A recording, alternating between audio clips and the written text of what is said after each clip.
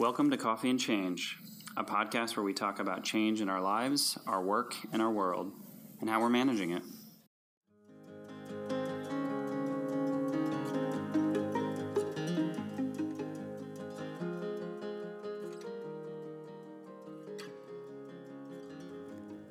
My next guest is Tom LaBelt. It's tough to summarize all the change that Tom has navigated in his life. And in our discussion, we talk about the many dimensions of change that made him who he is today. From his early years when he and his family escaped from communist Poland to come to the U.S., to his hip-hop career in New York City, to his documentary filmmaking, and his success as a businessman and entrepreneur. Our conversation naturally finds its way around the world and back again. We covered a lot of territory on change in this episode, and I know already that I will have Tom back on for a part 2 in 2021. Till then, enjoy the discussion with Tom LaBelt.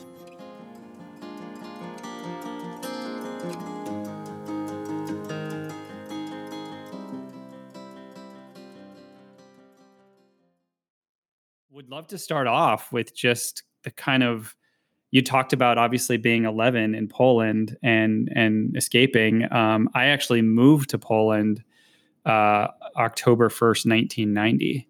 I was 12 Wow. and moved there from the States. So that's around when we moved out. It was in 1990. Is it? Around October too, yeah. That's so crazy. Yeah. And so I thought like it would be awesome to start there because like, what are the chances that, you know, the world brings different people together and, you know, somebody connects me to you and it turns out that we probably were in Poland the same time. I was moving there. You were moving to the U.S. I was moving from the U.S. to Poland. You were moving from Poland to the U.S. So it's just interesting, right? Yeah. Maybe at the airport. Possibly. It was a much smaller airport back then. I tell you, man. I remember the it was Warsaw very airport small. now. Yeah. The Warsaw airport now is crazy. Like I was there. I was there 2 or 3 times in the past 3 years because my husband was in the Peace Corps and he served in Ukraine for 3 years. And so he was in Lviv. And when I would go visit him in Lviv, I'd have to either stop in Munich, Warsaw, or Vienna. And so I stopped in Warsaw a few times and I just couldn't believe how different the city looked from the years that I lived there between 1990 and 1992. Yeah, it's beautiful. But, you know, just for the listeners, you know, Warsaw has 2 airports. Mm-hmm. And if you miss the main airport, you're going to go into a really crappy airport that's like 60 minutes away. And you can't even get a SIM card after 8 p.m. So I made that mistake once. Oh, really? Yeah, I just want to stress that there's the proper airport. And then there's one which kind of only does European flights for the most part. Right. So this was coming from Lisbon. But I went to the wrong airport and I definitely paid for it because I was like, I couldn't get a hold of anyone. Everything was shut down after 8 p.m. I was like, this is ridiculous. And it was like 50 minutes away from Warsaw, which was like an hour away from the center. And I'm like, yeah. So the other airport you're talking about, the main one, I think Chopin. Yeah. Beautiful. Yeah. Great. Yeah. But that actually describes the whole country, you know, because I went back after like 20 years and within the last 5 years, I went multiple times. The center of Warsaw, where I usually stay at, beautiful, super advanced. Gyms have scanners, like body scanners to let you in, drivable ATMs, everything. You drive out 30 minutes out, the buildings are colored and painted, you know, but everything else is kind of, you know, getting a little worse. And then when you drive to the rest of the country, which we made the mistake of doing, visiting family, things don't work anymore, you know, like, just it's almost like you go back 15 years, right? Just by going, you know, a couple hours out. So it's like that airport, right? Like everything's beautiful in certain spots, right? And then, you know, if you go to like Eastern Poland, like to a small town, like nothing changed. It's still complete garbage, and you know, so it's just about funding, right? That's, you know, like where it went. But that country really looks like there's a disparity. A huge disparity between how some people live and how the majority lives. Yeah, I'd love to kind of just start there. I mean, obviously, your early years, you saw a great deal of change, and the whole focus of this podcast, when I connect with people, is how they lead and change. And so, when you think about you being 11 years old and you and your family leaving Poland or escaping communist Poland, I mean, there's no lack of change in that experience. And so, when you think about that, can you share some of the changes you saw or you remember from those years, and then what it was like to come to the US? So Poland was interesting, right? Like for me as a kid, it was fine. It was completely fine. Like we could run freely around, wherever we wanted to. We lived in a city, so the neighborhood had maybe 15, 16 kids, and we just went pretty wild. No one kept track of us, no phones, like, freedom. Right. But the the times I've seen that Poland wasn't maybe as great is like where my dad would bring like catalogs with toys from Germany, for example. And I'm like, oh man, this is incredible. Like, it'd be like a 300-page catalog. But I'd go to a store in Poland, the toy store, and they have like 2 stickers, right? There's nothing, Right. nothing at all. Right. Empty shelves, empty shelves. And I'm like, okay, well, this sucks. But anyways, I'm a kid. Fine. Going back to the, street and just playing around with the kids. But you couldn't buy really anything proper, right? So that was one thing. Even with movies, right? Like you'd see some movie in a magazine and be like, well, this is not anything I can watch. It's not playing at the movie theaters here. VHS expensive. I don't know if it's even dubbed. Like when my parents got the satellite, we used to watch things in like German and English. I didn't understand almost any of it, but it was where I seen, finally, like I was like, oh wow, there's a lot of other stuff than just what we're kind of forced to watch. Another thing which, in America was a huge change for me, the dentist. In Poland, I would get things ripped out and fixed without anesthesia. Wow. Right. Oh, so, man. And you were a kid. You're like, I was a kid, man. It was trauma. Yeah. Trauma. Like when I had things yanked out, they would like tie me to the chair and then just start yanking things out. And in America, it took a while, but the dentists, like they thankfully understood. They're like, I can definitely see why you're freaked out. But most of them made sure I felt nothing. And I was like, well, this is America. This is a much different feeling. But the work, when I looked at my parents, it was very different. So in Poland back then, because I left right at the point where the changes were about to happen, but nothing really happened yet. Like I remember watching things with my family. We were about to get the first president that was actually elected. Lech Wałęsa, yeah. Yeah, so we were watching it, but we left before it happened, right? So I seen anticipation, but I didn't see the after effects until like 20-something years later. Yeah. But when I thought about my parents, right, back then, you had 2 ways of making money in Poland. Either you worked for the government or were a part of the Communist Party, right? And that's when you got things, like you could get the taxi medallion to drive the taxi, whatever, different things. Or you had to kind of do things on your own, kind of shady. So like my dad would, use some of his connections because he hated the Communist Party. So he used his connections to get some, of those benefits through some of his friends. But then he would like smuggle things in and out of Germany, right? Just to make a living, like liquor to Germany and maybe VCRs back to Poland. And my mom had a regular government job. So my dad would be gone quite a lot because he was in different countries coming back. But my mom was around the house almost all the time after work, So like I seen her on the weekends. I seen her at like 3, 4 p.m. every day. And, she seemed happy. When they moved to the U.S., I never seen them for years. Like they would have 3 part-time jobs. Because they were working all the time. Yeah, working minimum wage or below minimum wage. They would leave before I went to school and come back after I was asleep. So I'd see him on the weekend, maybe for a day. But other than that, I had a key and in and out by myself. So I realized that there's something wrong with the job situation in America, right? I was like, this doesn't make any sense. Like, how can we move to this great country, be living the American dream, but yet we're broke? I don't see them at all. And, they're doing everything right. So it kind of planted the seed in my head. Like, I'm definitely not going this route. This doesn't make any sense whatsoever. But personally, the biggest thing that moving to the U.S. did for me, and I didn't realize this till actually recently, I became a kid that just stopped caring about anything and had incredible confidence. Be just relentless, throughout my teenage years and my 20s.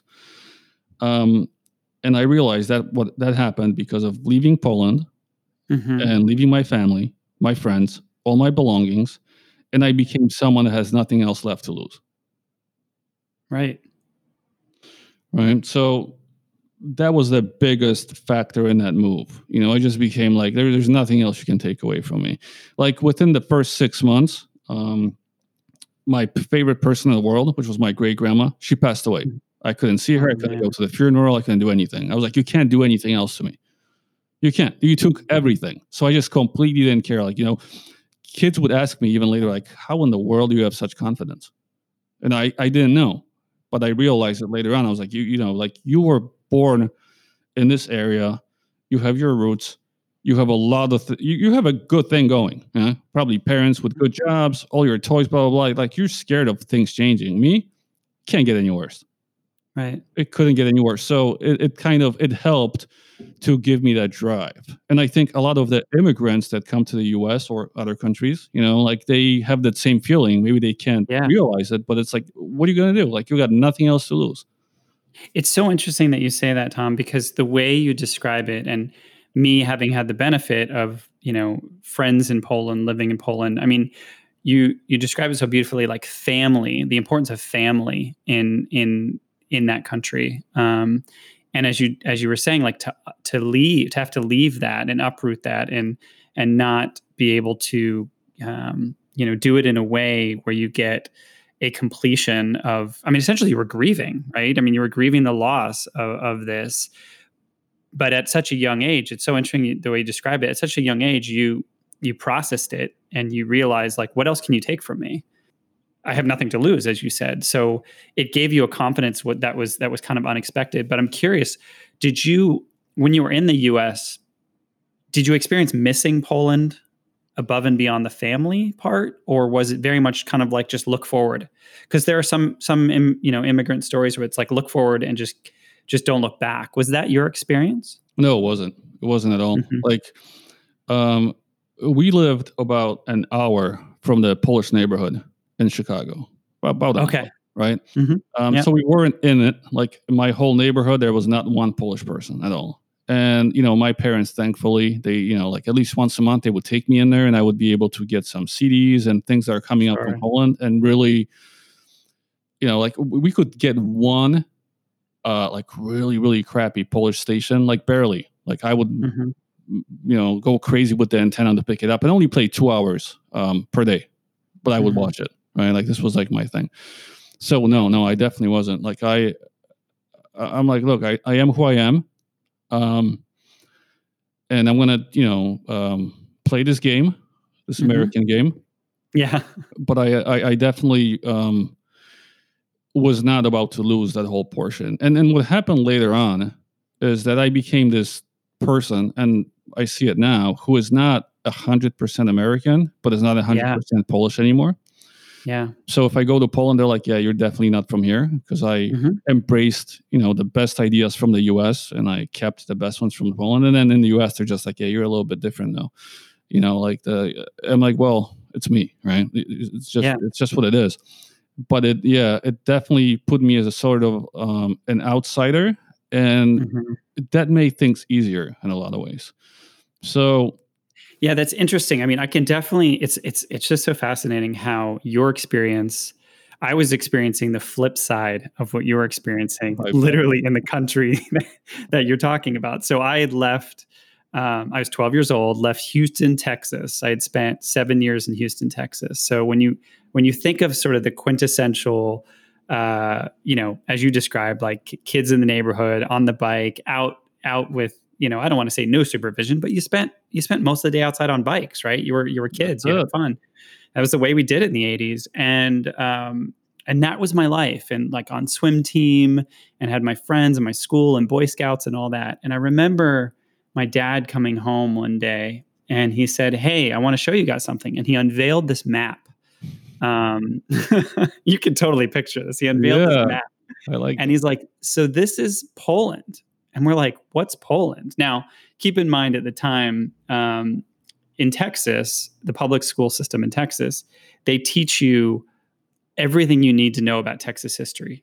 And there's a lot of Texas history, but let's just say they don't teach you about Europe and they don't teach you about the Middle Ages. Like everything sort of begins and ends with Texas. And so I look at this map and I'm like, what am I looking at? And he's like, this is Poland. And we're like, okay. And he's like, this is Europe and we might move here. And I was like, what? What do you mean? And we asked, I'm one of 6 kids. And, the kids all ask the question, well, what's it like? And I'll never forget my dad. In his way, he wanted to make sure that his kids weren't worried. He said, you remember the movie Sound of Music? And we're like, yeah, absolutely. We watched that a lot as kids. He's like, it looks like that. So in my mind, I know, Tom, like it's great. In my mind, I pictured Salzburg. I pictured Austria, right? That's what the image I had in my head were these rolling hills and, these beautiful convents. And we get on the plane and we go to Warsaw. And Warsaw, for those who don't know, in October of 1990, as you're describing, Tom, did not look like the Warsaw today. It didn't look like most European cities. It definitely did not look and does not look like Salzburg, Austria. It was an eye-opening experience. And I remember being so sad because I thought to myself, I've left all my friends. I've left my family. I've left, the school and everything. And we show up and I can't read anything. I'm trying to read the signs and I don't know what they say. Nothing really looks like the beauty of what was captured in Sound of Music. And everybody looks pretty scared and pretty sad. And I remember asking my parents, why does everybody look scared and sad? And my dad said, well, because there's kind of a revolution going on. Like there's a change of government happening right now in Solidarność. And these are all things that I kind of had to understand at a very early age. But it's so interesting as you described what you're going through. It all comes back to me as if it was yesterday, landing in Warsaw and slowly but surely dealing, frankly, with that loss. But also there's this whole other world that opened up to me because I ended up having 2 incredible years in Warsaw, probably a little bit different than with Texas, certainly. I mean, in Warsaw, I wasn't riding bikes, I was riding the trams and I was going off on my own. And, there was a little bit of freedom that we had there. And just the amount of history that was taking place around us was fascinating. And little did I know, 2 years later, we would move to Moscow, Russia to do it all over again when communism fell in Russia. So it's just so interesting to think how you and I totally didn't know each other at the time, but we're going through very similar experiences, swapping sides of the world. Yeah, it's very interesting. Yeah, when I seen Warsaw the first time when I was younger, because we stayed a couple hours out in a different city, very dirty, very polluted. Very dirty at the time, yeah. And a lot of beat down communist buildings. Like in the city we stayed in, it was more on the German side, right? So okay. So our buildings were I don't know how you would call it because we don't really have it in the US. But if you think about like Midtown Manhattan, you see some of those like not really high rises, but like maybe 8 floors. Sure. Very thick walls. Decorations on the ceilings. Like it was just proper buildings. And we had a few other communist ones, but not many.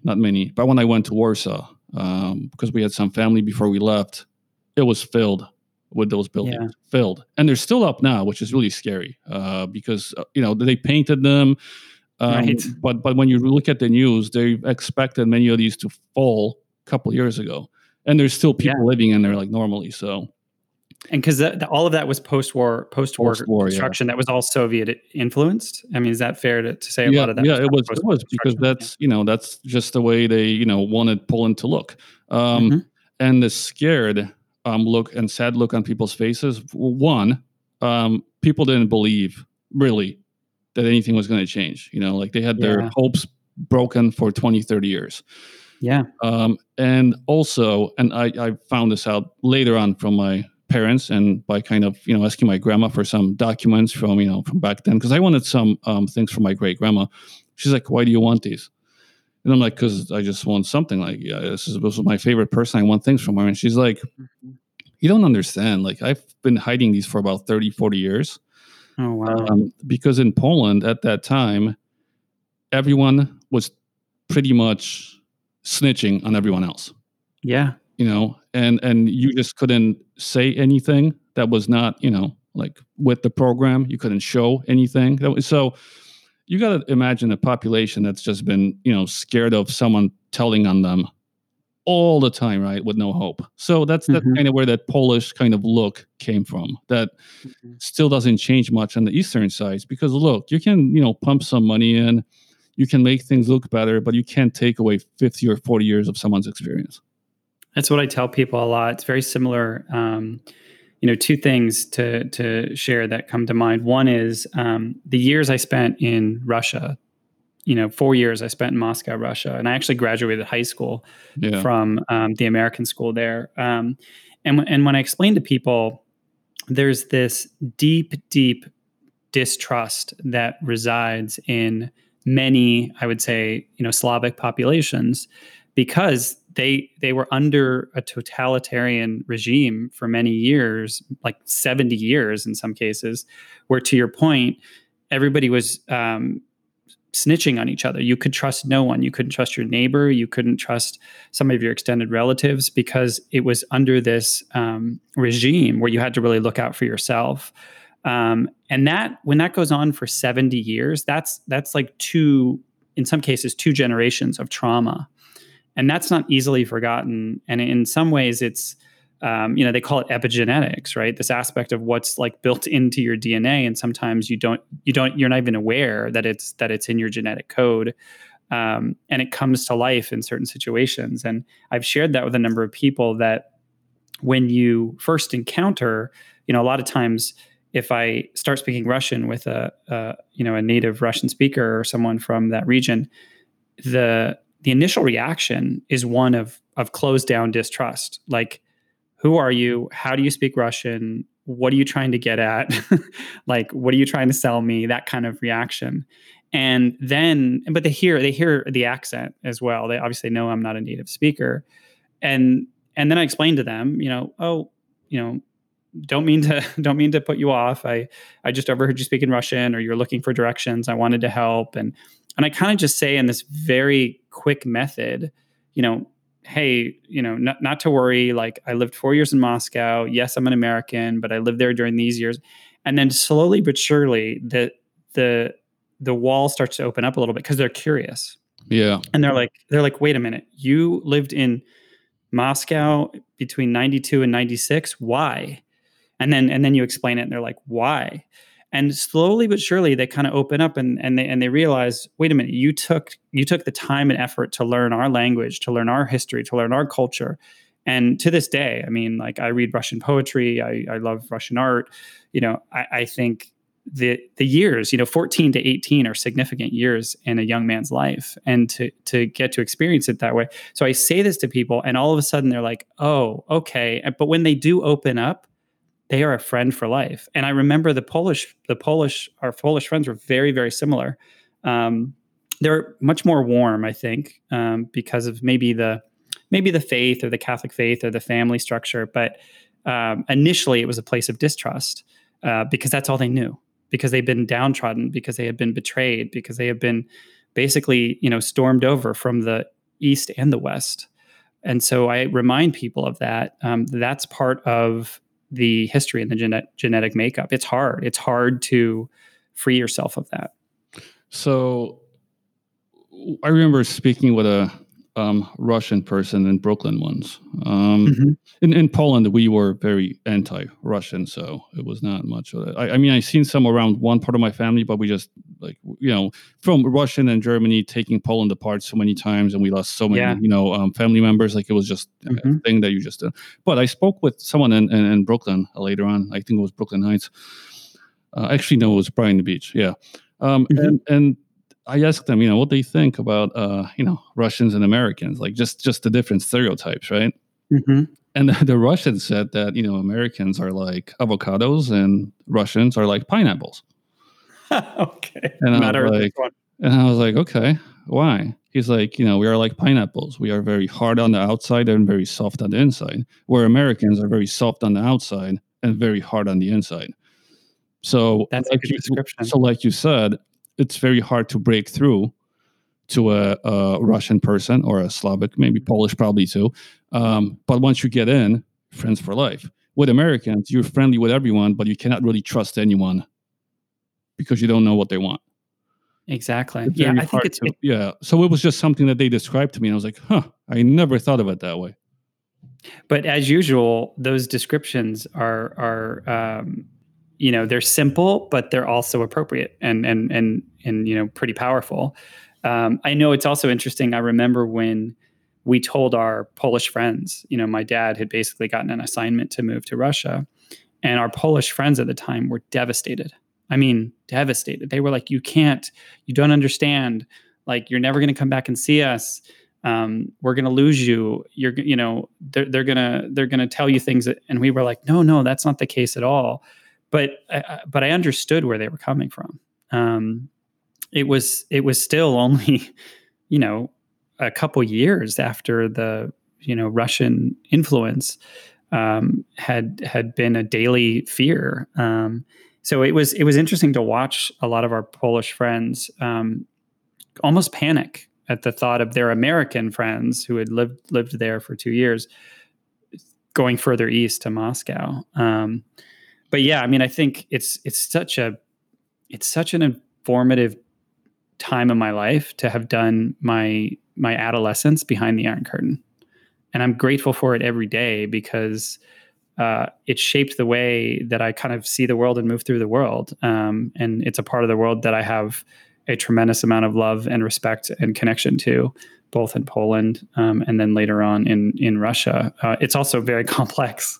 It is part of the world. Complex. And I think moving like that does open up the way you think about the whole world, right? So if you're born in America, right, you have these enemies, China, Russia, right? Like, you have these enemies. You've never been there. You don't know them, but these are your enemies. When you're born in Poland, Germany, Russia, big enemy, Mm-hmm. By moving, right? Like, when I moved to the US, within the first 12 years, I had Russian friends, I had Chinese friends, I had Japanese friends, Thai friends, like all these type of friends, right? And I'm like, okay, so I think I hate their government, but not the people, right? And but I don't hate them. Yeah. Yeah, but it changes your whole way of thinking. It's like, no, it's that the people look, they're scared, but they're not as scared when they move to the US because no one can touch them anymore. Mm-hmm. Right. If someone living in Russia, you would be scared too. You would be scared too. So, you can't, but it's not the people, it's the people in power. Like, even with China now, like, I am not a fan of China, but I always try to say the government. Right. It's not the people. Some of my best friends in my, 20s were Chinese and they were great. They were my best friends. But the government, I don't like. And it was the same thing in Poland. We moved because we didn't like the government. We didn't trust the government anymore. Now, my dad said, like, in hindsight, maybe we should have just went to Germany instead because we had family, our ancestors from Germany. We had the passports ready, because we didn't know Poland was going to change, becoming a union. But I was like, look, for me, you did the best thing possible. You moved me to a whole entire different place. My eyes opened up. And since I am a business person now, there's no better place in the world to run a business than America. So I was like, for me, you did probably the best thing you could have with that move. Right. But I completely understand, like, the fear, like when you're just raised and you listen to things, especially the government, when they start, telling you who you should like and not like, that's when you need to question this because, it's like when, let's say, the Russian or Chinese government, because they're really totalitarian still, if they start showing ethnic people of some sort dancing around and being happy, something is really wrong. Yeah, right? That's always the sign, right? The propaganda. Yeah, that's always a sign. But you start seeing it more if you actually move. Like, for you know what it actually looks like from a regular citizen's perspective. And for me, it kind of was able to open up my eyes to what it looks like from the outside. Not being in that system. Like, what if you actually look at that system from the outside and you're like, man, that sucks. That system sucks. So, like, in America now, when people start talking about socialism, they need to understand that they're going to get a very hard pushback. Like people like my parents, when they hear socialism and they escaped it, they're going to fight that till the end, right? Yeah. And even if you start saying like, no, the Swedish type of socialism, look, man, like you don't understand that trauma opens up, and it's like you talking to a Vietnam vet about being in the jungle, being, so it's that's what happens, right? And it's a very strange thing, but America being such a melting pot, like you're going to get a lot of pushback for trying to bring something back that so many people escape from. Yeah, and I think it's fascinating, Tom, the way you talk about it, because I remember, the aspect of the melting pot. There was a term that I came across in high school that you're probably familiar with, third culture kid, which basically meant that you moved around the world and you had multiple cultures that you kind of identified with or had affinity to. So, for example, you might have the culture of your passport. Like my passport was a U.S. passport. Or the culture of your parents. But then there's also the culture of where you spent a lot of time in formative years, and that sort of informed you as who you were. And so I remember, when I went to college, and I came back to the United States to go to college, where I spent many of my younger years overseas and in Europe and in the Middle East.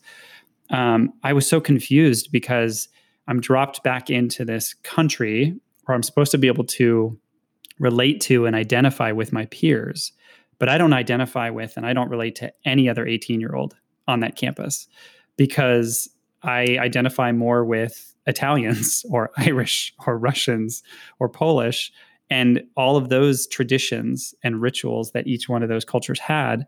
And so I found that really interesting to have to, I think they called it reverse culture shock is what they termed it. But like coming back into the place where you're supposedly from and feeling like a foreigner. Did that happen similarly to you when you returned to Poland? I think you said it was 20 years later that you returned? Oh, yeah. Yeah. Big time. The first thing, like I was being asked by every single person, because I still speak, I would say 70% Polish, like I'm like a third grade level or less. But I'm in Warsaw having the time of my life, loving it. And every single person is like, why are you so happy? Why do you want to be here? Why do you like it? Polish people always asking me. I'm like,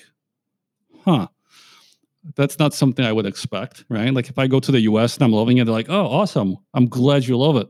Like just such a different culture, right? And that thing was like, okay. And then people, spoke to me for maybe 10, 15 minutes, and they're like, where are you from? Like, where are you from? The same thing. Like, and I'm speaking the same language. Like, I'm speaking Polish to them, and they're looking at me, but they're getting confused. Like, where did you grow up, man? I'm like, well, in a lot of places, but yeah, not really here anymore. And like, yeah, you're not from here. You are not from. Like, they still, were pleasant and confused, and very weirded out that I like being in Warsaw and actually like Poland. But yeah, it was a very, and even my cousin, she's like, look, man, like you are not Polish anymore. So you're going to have a bit of a problem with people here. And they all have problem with people, like the jealousy and those things that like I remember when we were little, like everyone was trying to be like, that's the Polish culture. If you have a satellite, I'm getting a satellite. If you get a water filter, I'm getting a water filter for everything. And then the next guy's like, I'm getting a water filter with lights on it. And then I'm getting one with, yeah. So it's this like, I need to be better than my neighbor, which in some ways it's good, right? So, it's heating up in Poland. Like summers are not pleasant anymore. And when I first went, I remember, because I stay in the same neighborhood all the time, the building had 4 air conditioners. A year later, 12, 20. I counted them because I know the culture, right? I'm like, look, they're going to be so pissed that their neighbors have it. Like they will go into debt, and we're going to have air cons everywhere soon. That's the Polish culture.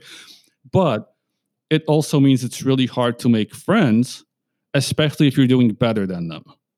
Because it's always competitive. It's so competitive. Even my cousin, she says that her husband, and we get along now, but for the first like 3 years when he met me, it was always like, You don't know anything. If you lived here your whole life, you would like, or just trying to like, just show that he's, either not better at me because it's someone else's fault or that he's better at something else. I'm like, dude, I'm not competing with you. And that's the American thing, right? I'm not competing. I'm just doing my thing, man.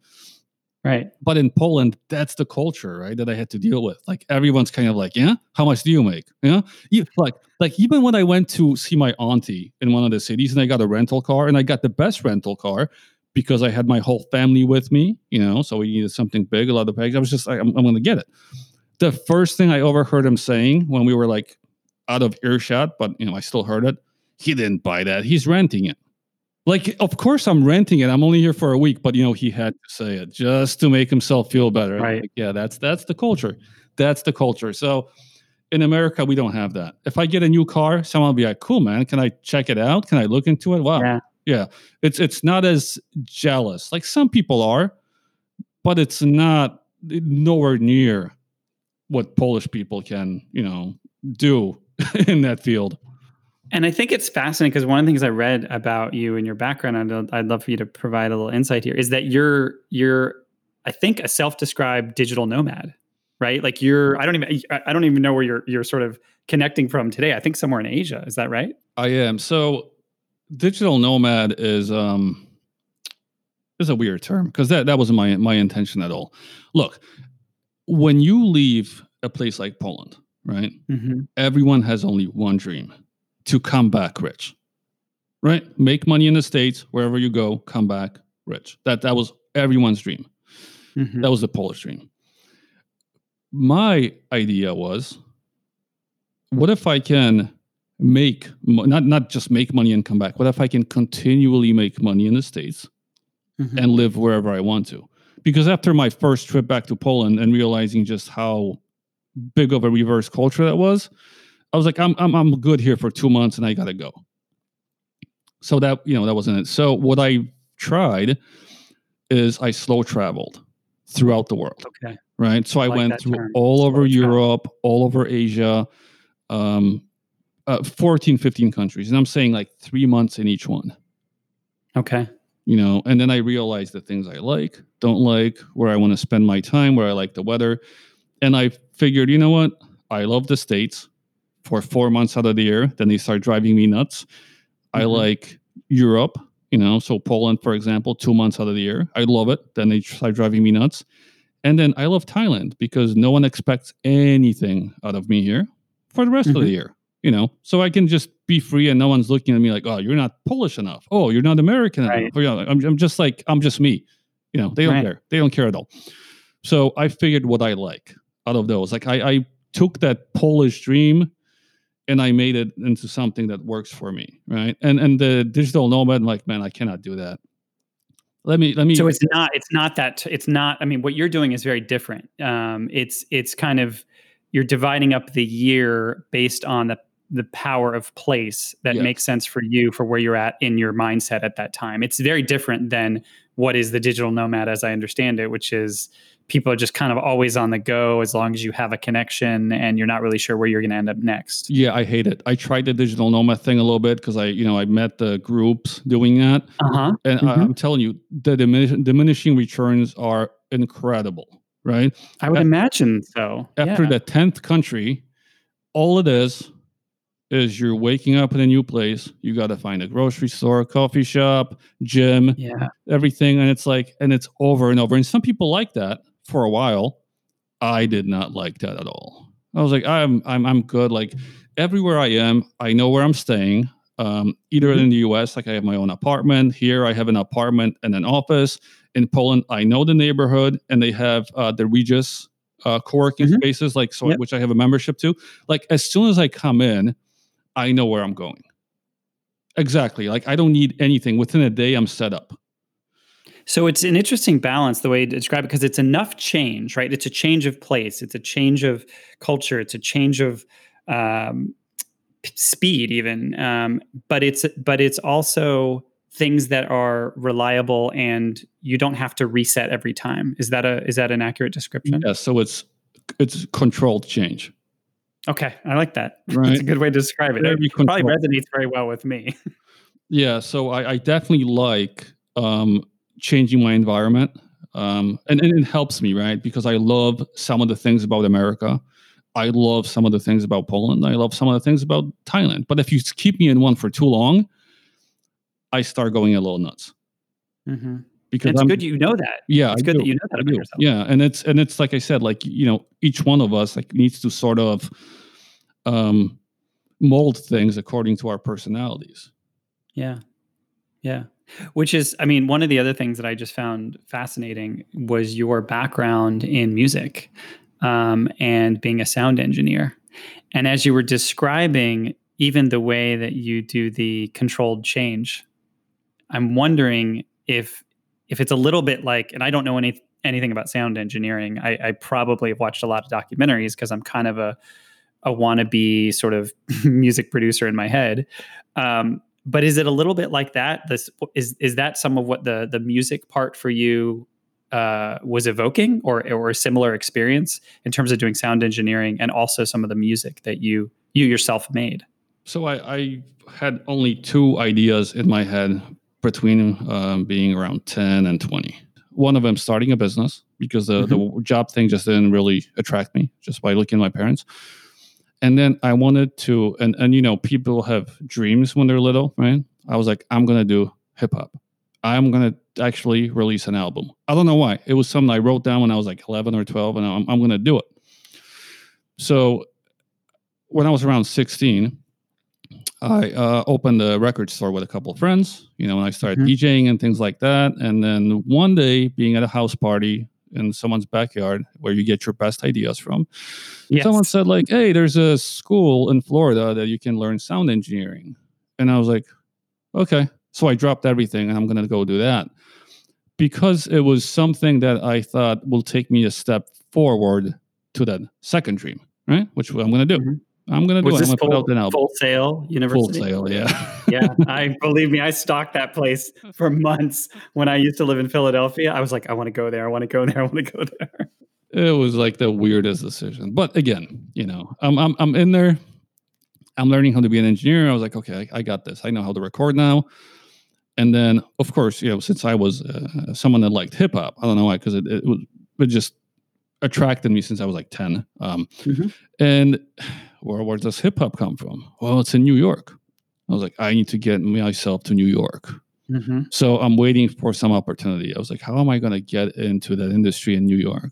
And then, as you know, things happen in life. You know, we always underestimate luck, but it happens. There's a new teacher, a substitute, coming straight from New York, from the studios, that changed his life, and now he's going to live in Florida. And I'm looking at him. I'm like, you're about to understand what Polish persistence looks like. I know what Polish persistence is. So I for those that are listening and know that, I hope they get a good chuckle out of that. That's perfect. And yeah, he did. So he did. Good. He definitely did. And he's like, okay, man, like I got you an interview. If you like, he thought I was probably talking nonsense. Like, you know, that's the thing. And I found in American cities, like people talk nonsense in dreams a lot more than I've ever found in Poland. So he's probably like talking nonsense. I was like, okay. He's like, if you move to New York, you got an interview at the studio. Well, a week after my graduation, I'm in New York. You're in New York. Apartments. And about 3 weeks later, I'm actually moved into New York in my new apartment, and I'm at the studio. And he's like, okay, well, yeah, good luck. And, you know, and I start working at the studios, and I start, you know, I realized that it's going to be kind of hard, because all the engineers are complaining about how the industry is dying and how it was so much better 20 years ago and Napster and all this stuff. And I'm like, you know, and it's so cutthroat for like $10, $15 an hour, where it used to be like 70, 80. I'm like, yeah, this is kind of crappy. But I realized that I'm finally, for the first time in America, living in the center of a Polish neighborhood, which was Greenpoint. There is around, I don't know, close to 1 million Polish people there. And I can dominate it. I can dominate. That is awesome. And that's what happened. You know, that's so great. I collected some of the hip hop people in the neighborhood. I put out an album and we dominated. We even had the documentary crew from some of the major Polish stations come in and do the show on us, and then they showed it all over Poland, and obviously my friends, family, because it was like one of the most popular things for around 2 months, going on repeat. Everyone started reaching out, like, "Hey, is that you?" Yeah. So I definitely fulfilled my second dream, and once I kind of got that out of my system, went back in business. But yeah, it's That's all so about great. just pouncing on opportunities. But it was funny, man. It gives me so much hope, right? It gives me hope because what it tells me is that there are the dreams, but there are the dreams, like capital D dreams, right? The kind that if you say to someone and they say, "Okay, yeah, whatever, kid," and then you say to them, "I'm here." Like a week later, you told me to come to New York. I'm here. I've moved. I'm ready to go. And they're like, "You were serious about that?" Serious. Every time, man, like people don't underestimate me much anymore because like this guy, like I'll come up with the weirdest idea and I'm all in sometimes. But it definitely, it was the funniest moment. It was just waking up in Greenpoint, going onto another session in Manhattan to the studio, tired, and then just looking around, and just the light bulb goes off. Like I can so dominate this area. Yeah. And it happens in business a lot too, right? Like when you just kind of look, you're like, I overlooked this idea or this offering or service, but then you look where you've been doing things, like, oh man, it just, it pops in your head. So that was like a very interesting moment. And I think what's so beautiful about your story is it goes back to what you originally kind of opened up with, which is when you go through adversity and you go through that much change at an early point in your life, right? Like you were saying, you looked at the world and you said, "Look, come at me," right? Like I've already lost, in some ways, I've already lost everything. So I'm going to show up today with confidence and say, what do I have to lose? I'm gonna take on this opportunity and this dream. This kind of brings me to the last question before we close out here, Tom. This has been such an awesome conversation. I can already see me wanting to have you for a part 2 on this conversation. How do you stay healthy and change? It's a question I ask a lot of people, and I think in your perspective, you've kind of talked a little bit about how you just go for stuff and you like see it, you envision it, and you go for it. But that takes a lot of energy. So I would love to hear from you and for you to share with others, like how you stay healthy and change, especially in this world. So I can give you 2 examples, right? And it all comes down to understanding yourself. Mm-hmm. We all have our weak spots and things that if we fixed, everything else would go smoother. Whether it's, not being able to take criticism or too big of an ego or just different things, right? So I'll give you one example. When I was going back into business from music, right, I knew 2 things about myself. One, I definitely don't like being criticized back then. Mm-hmm. Because I remember in hip hop, someone said something about me, a diss track would come out immediately. Which wasn't always the best move, but that was me. Right. And I was always a pretty good salesperson. Like I could persuade people, but I did not know why it worked. And I did not know how to replicate it every single time. So those 2 things I knew. It was a big change, right? Going back in business. Sure. And I thought about it and I was like, you know what? People often say like you should get a crappy job when you're younger. Go work at a McDonald's or something, you'll know customer service, blah, blah. I was like, yeah, but that doesn't really teach you much.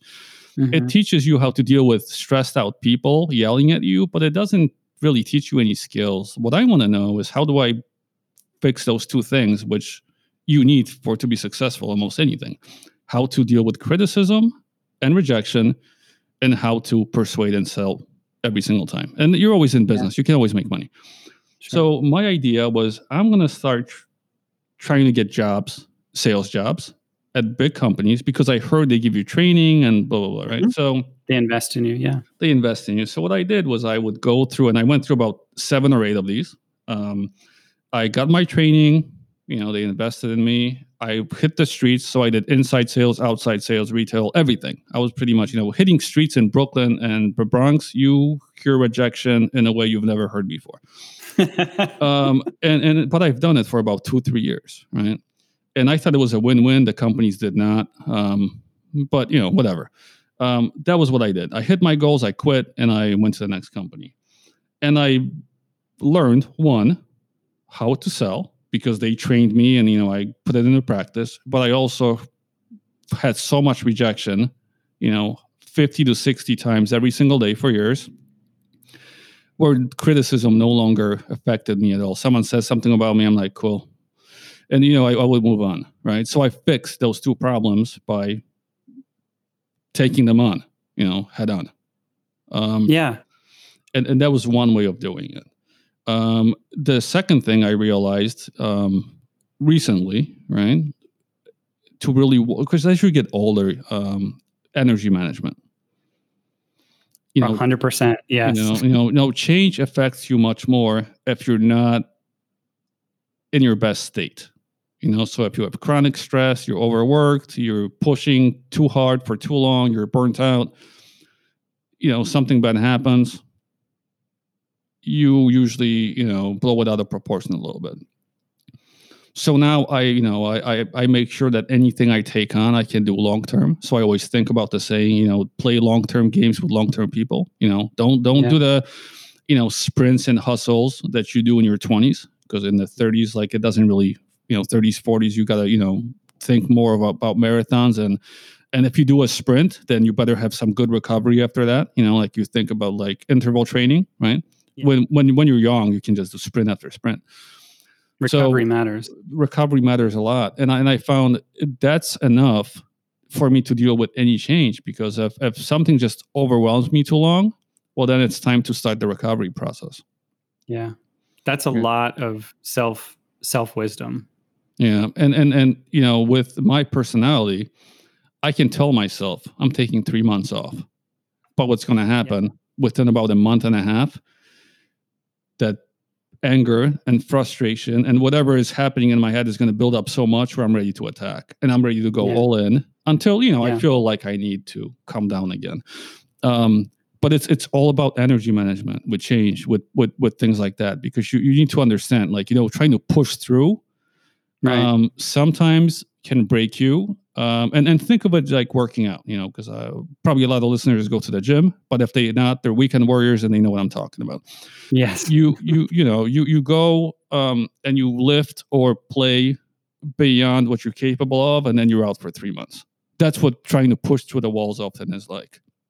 Yeah. Instead of progressing and resting and progressing, so life should kind of resemble a very good workout routine. I think it's so spot on, Tom, and I really appreciate that wisdom and that reminder. I am so looking forward to having a part 2. Like, I've got so many questions now that have taken me in so many directions, which is, the sign of the best kind of interview. I really appreciate you joining and making the time all the way across the world.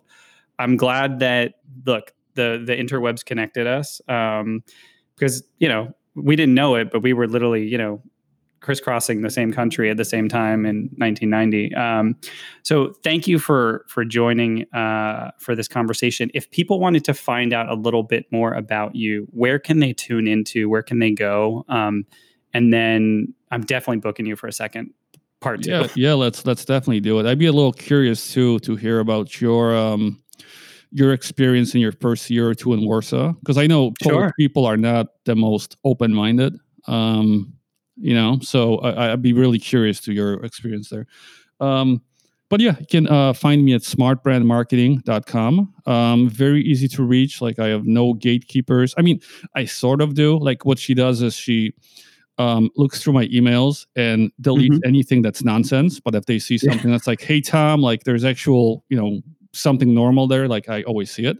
But yeah, I'm super easy to connect with. And change is a very interesting topic, right? And I actually, I'm glad you booked me around this year, because I've done a lot of thinking about it recently. So I actually had something to share.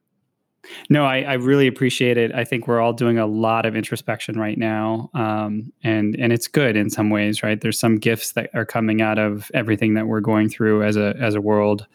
right now. So thank you again for your time. I really appreciate your insight and the connection. It's put a big smile on my face because I'm remembering the great years of being in Poland, and that Polish persistence, man. That's so true. So I appreciate you joining, and I look forward to connecting again and doing a part 2. Definitely, let's do it. Thanks, Tom.